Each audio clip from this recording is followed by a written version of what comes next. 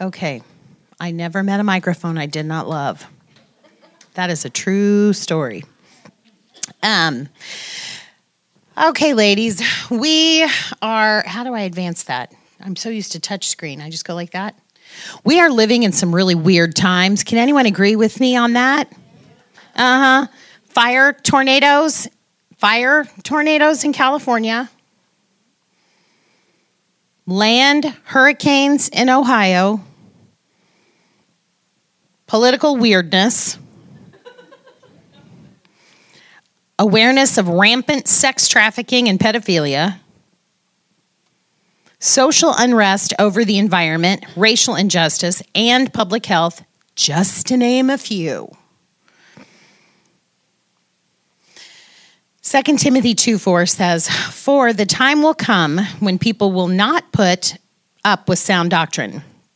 Instead, to suit their own desires, they will gather around them a great number of teachers to say what their itching ears want to hear." Sound familiar? We know from God's word, his return will be like a thief in the night. It will be unexpected. And we know that as lightning comes from the east, and it's visible even in the west, so the coming of the Son of Man will be undeniable. And another 2,000 years ago, Jesus said himself that it would be soon. 2,000 years ago, soon. Of course, we believe this, that someday Jesus will return and set all the wrongs right. And that's how all of the mess of this world gets fixed perfectly and permanently. But if we're honest, the subject of Jesus, like really, actually returning soon, leaves many of us just as unsettled or anxious as the list of problems I mentioned. It's getting harder to not notice and emotionally not react to the bigger and more obvious signs that, to quote my daughter, God is pulling out tricks he has never done before. Even the most emotionally settled people have more than enough reasons to feel unsettled. I love this picture. That is me and one of my cousin's daughter. And yeah, she's really loving me. You can tell she's not so much a people person. And that little photo encapsulates kind of the way I think all of us feel right now. We know what the Bible says. We know what, but like soon, like real soon, like how soon? And those of us who are biologically prone to anxiety and or depression, take a pill, 2 pills every day for my serotonin. We have some extra work. I have spent decades dealing and wrestling with fear and depression and anxiety. My childhood was without trauma. I had a small but loving family, parents who were happy and happily married. All of my needs, food, shelter, clothing, were met, along with most of my wants. Despite all of this genuine love and security, waves of dread, sadness, and worry were lapping at the edges of my heart and mind. By 12, I was keenly aware and heartbroken by seeing the physical weaknesses of the adults around me. My dad's bad back, my grandmother's health, my mom's crippled arm. I would cry regularly in the night, thinking of the ways the people I love might die. My bedroom walls, and those are them. Boy, was that some wallpaper or what? That's it. I'm kind of glad I captured it. All 4 walls in that. You remember the 80s. Oh, yeah. And that is where I would cry in the night, thinking of all the ways that the people I love might die. My bedroom walls, those walls, saw the flood of tears as I thought of all the horrible things that had happened or would happen or could happen to hurt the people I love. As I grew, so did my fear. and the frequent habit of allowing my mind to imagine scenarios of heartbreaking loss. I received my nursing license, and there I am, clearly, right there, receiving my nursing license. No, I'm joking. But there I am. Look at that. I was so pediatric. That's so cute. And I got the nursing license, and the fear grew, and the what ifs. What if? What if? I married, and it grew. Bought our first house, received a promotion at work, had my first child, and it grew, and it grew, and it grew bigger than ever. Just as water seeks to flow to the lowest places, fear kept slipping in, finding and flooding the deepest craters in my spirit, and filled my heart and my mind to overflowing. It's making my ears red just even talking about it. Like, yeah, it really is. It's like so triggerable. So, just bear with me. I'm getting to a better place than I am now. Until one Sunday, I stayed home from church to make pickles. I had the radio on, and they were not good pickles, by the way. I'm just saying. I had the radio on, and an interesting message came on, a sermon from the book of Job. Raised a Presbyterian, I didn't get it until I spent some time with those tambourine shakers. I wanted to have a tambourine just for this part. Yes, those Pentecostals. There was so much good in the little community center church, but ultimately the teaching that God will prosper you financially and will make and keep you healthy simply could not stand up to the book of Job. That Sunday morning, the radio sermon on Job was enough to make it obvious the church that I attended was flat out wrong in some big ways. And next Sunday, I'd be going to church at some place called Topeka Bible Church to hear this Congdon guy in person. Fast forward a blink of an eye. The 20-ish-year-old girl that walked into that sanctuary above now stands before you almost 50. And I tell you, without a doubt, I am free. Free of anxiety and worry and fear. Sisters, now more than ever, the signs of the times tell us Christ is near and his return is soon.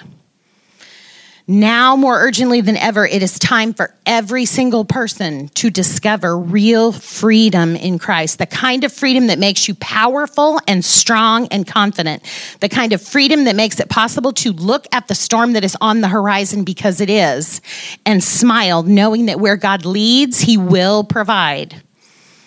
Okay, that sounds nice and all, but like, what do I do? That's the part that's hard. Okay, let's start here. Theology matters. Now, for those of you who have not seen it, Joel Osteen has put out a beautiful inspirational cube, and I am not joking. This is something that sits on your countertop that has over 400 inspiring and uplifting messages from Joel in this easy-to-use audio device. Now, I've listened to some of these, and I've not heard the name of Jesus quite yet, but I'm holding on to hope. Theology matters. Theology matters. Why do you believe what you believe?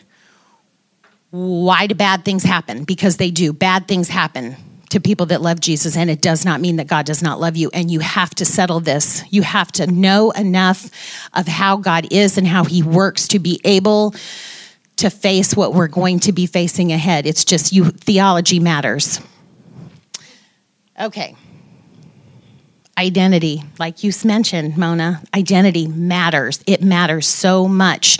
Not only knowing who you are in Christ and who Christ says you are and who Christ says your purpose, your point, everything. If you are not finding your identity in Christ,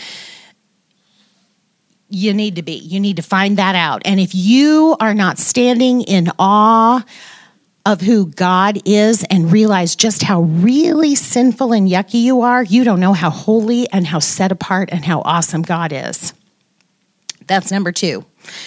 Prayer matters. I did not think that prayer mattered that much, and I bet I'm not the only one. I'm like, God, just like he does what he does, I certainly can't control it. So it's easier just to accept whatever he gives me. And okay, wow, that is totally wrong. I mean, it is, but it's not. Prayer really, really, really, really matters. And praying scripture is the most powerful way to pray. When you take the word of God, which is alive and sharper than, making my heart happy. Yes, when you take that and you pray that, you're engaging in the war in the heavenlies. You are engaging in war in the heavenlies. And for those of you that do not like science fiction, the times right now are going to get real funky for you because we are entering into some serious science fiction territory. This is not like reality-based that we understand because things are getting weirder than weird.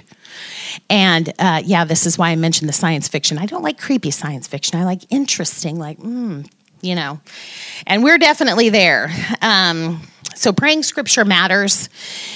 Beth Moore has a good book on it. There are so many resources out there, but praying scripture, that's how Jesus fought. You know that. When he was tempted by the enemy, he responded with scripture. And that's how you fight the enemy. That's how, because that's the whole head game there. Praise. To me, I love to sing. If y'all have not seen me on Sunday morning, I do a show for an audience of one up front on the right side at the cab. Yeah, I do. And I'm telling you, I don't even care.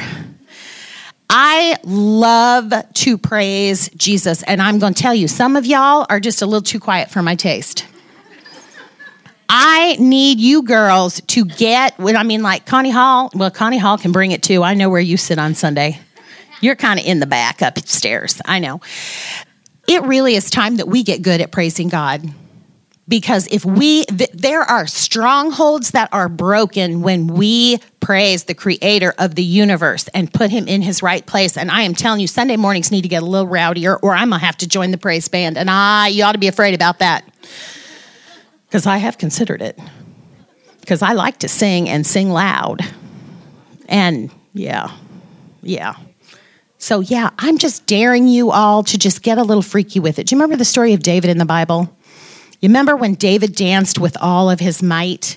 And basically he was dancing in his underwear. And he was. And his wife was like, and she was disgusted. That was Saul's daughter. Yes. And so she was probably like, I don't think I like you anyway that I married you just to keep like the royalty in the family. And she was disgusted with him because she had seen him from the window and she looked at him dancing with all his might before the Lord and really just kind of doing a Diana show like I do down front, not caring. And his response to her was so beautiful. She was so embarrassed and humiliated by him dancing kind of in his undergarments, praising God because the Ark of the Covenant had been brought back. And he responded to her, you think that I have lessened myself in the eyes of this community when in fact, the servant girls that saw me, the lowest people that were there, women servants, I will be held in high esteem because of how I praised. And I am telling you, you need some bust through some spiritual strongholds and walls. It is through praise. You could start and get freaky at home with that. Lots of ways. Turn it up and praise.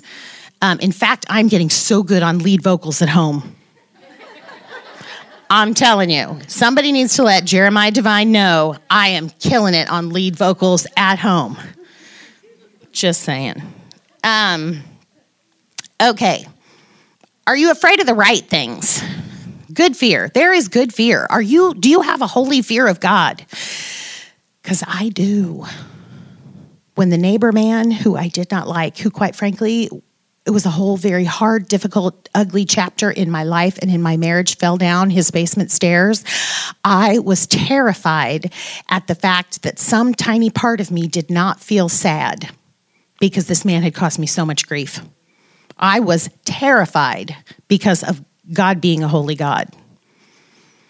And there is a right kind of fear. God loves us tremendously, but the grace gospel is true, but at the same time, he is good and he is just, and you need to have a godly, holy fear of him because that is the beginning of wisdom. Real God options. Guys, there are a lot of gods out there. There were a lot of gods in the Old Testament. There were lots of gods mentioned. You go over to Israel and they've got shrines and temples to all kinds of gods. So some people are like, oh, there aren't any other gods. Oh, yeah, there are. And yeah, they do tricks. And when the Antichrist comes, and he's going to get here eventually, he'll do tricks too. And this is why it's really important for those of us that have kind of put off learning some things and said, it's just too big. I can't deal with that thing. I can't deal with this thing. I can't go to that area in my heart. I just can't do it. You better do it now, because the Antichrist is coming and he's going to do tricks, and they are going to be amazing. And the word tells us that people will be confused at best and misled at worst. And that's why you really need to know God. I need to know God more than I know God now. And I have such a hunger and thirst for him. And I want you to have and do the same. Lack of forgiveness. That's huge. That's really how I forgave the neighbor man. Every time I was outside, that man was there and antagonizing me mentally. Not actually, but mentally.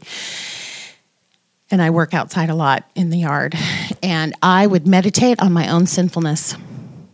Every single time, I'm like, nope, I'm not going there. Nope, I'm not going there. Do you let your brain just ravel on to these scenarios? Because my brain is really good at it. Did you know some people do not, they can't think words inside their head?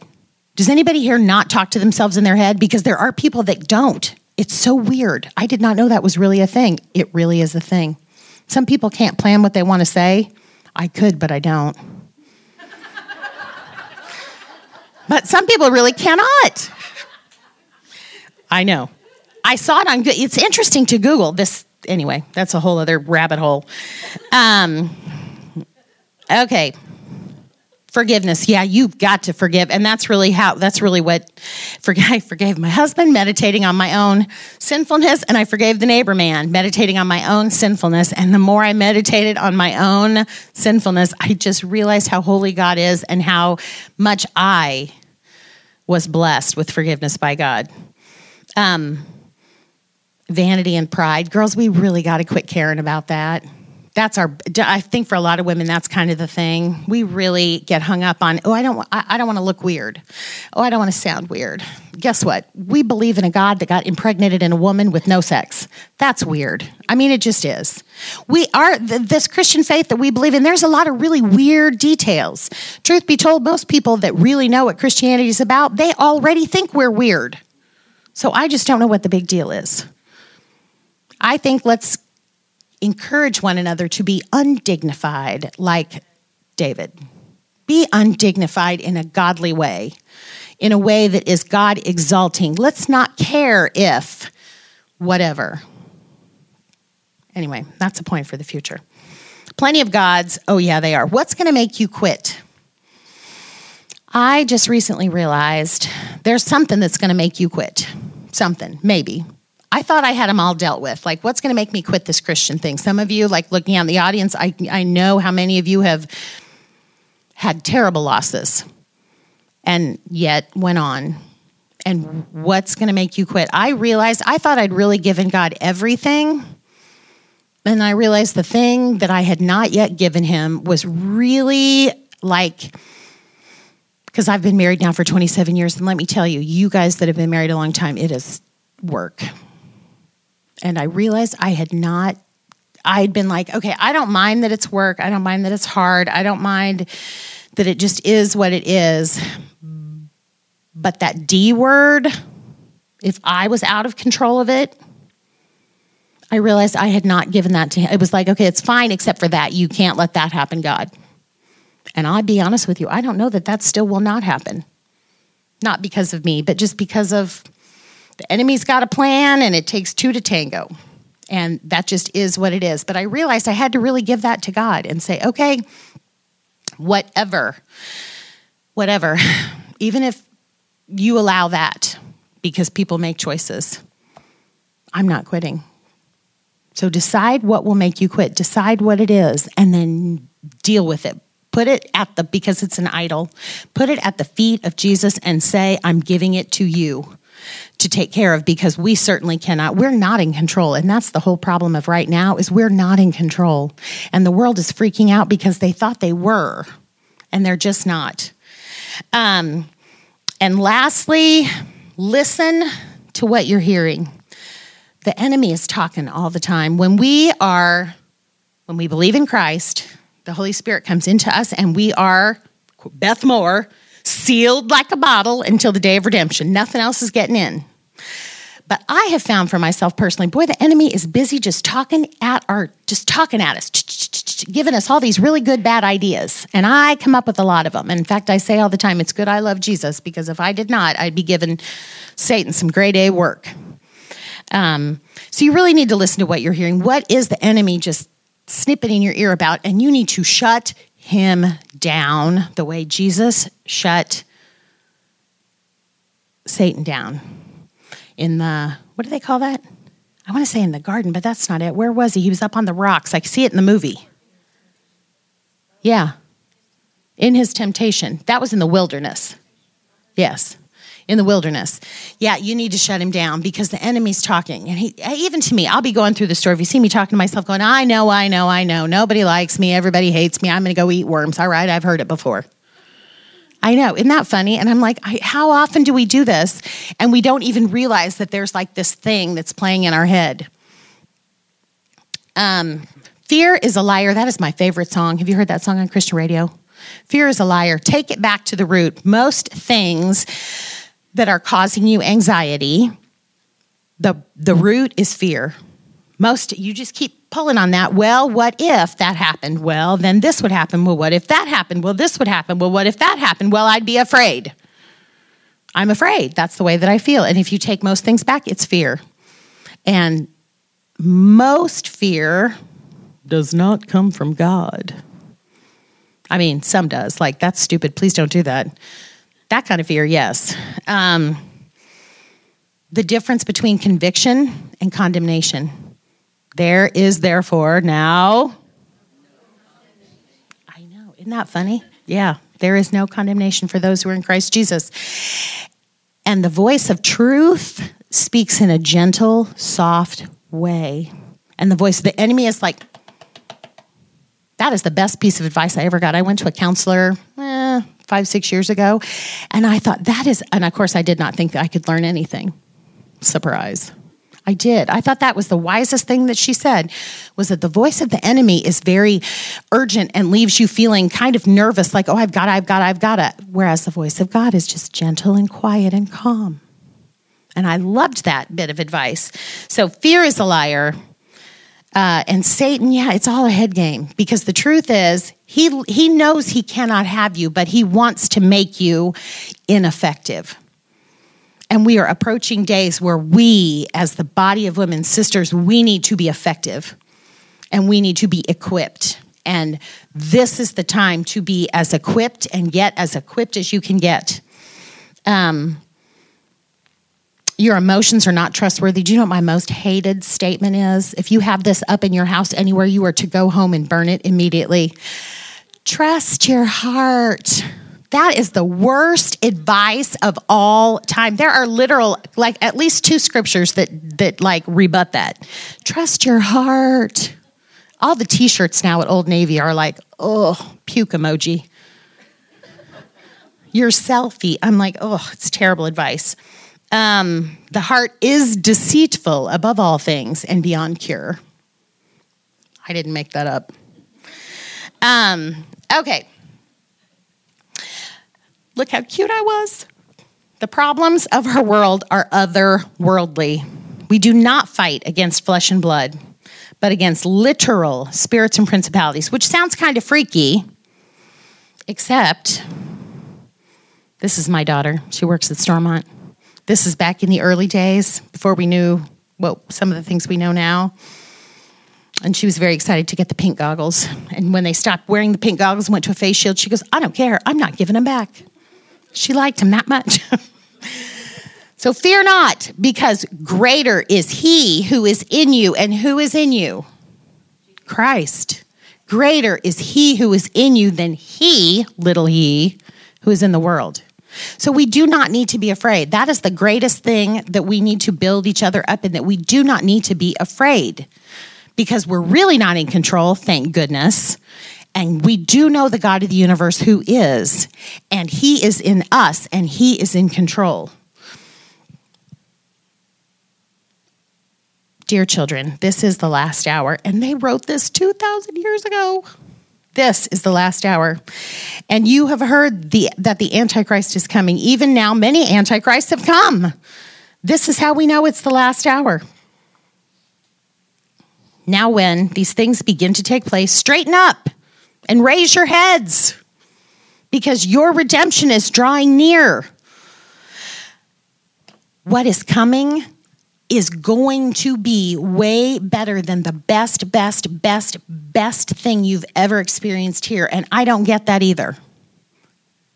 It's unfathomable, except faith is the substance of things hoped for and the evidence of things unseen. My dad's up there. I look across this room and I know people you love are up there. I'm counting on it. I have faith in that whatever it is way better. So my whole point in this was really to encourage you, although I feel that I might have stressed you out a bit, and that was not my intention. Although my kids would say I'd be really good at that. And this is really it. Proverbs 31:21. She is clothed in strength and dignity, and she laughs without fear of the future. More than anything, my prayer and my wish for every woman I know is to know Jesus and to fully free fall into the what ifs, because Jesus is in control of all of them, and to laugh without fear of the future during these very weird times. So I thank you all for your time, and I just pray that God uses my words to be an encouragement and hopeful and bring us excitement at what is to come. Thank you.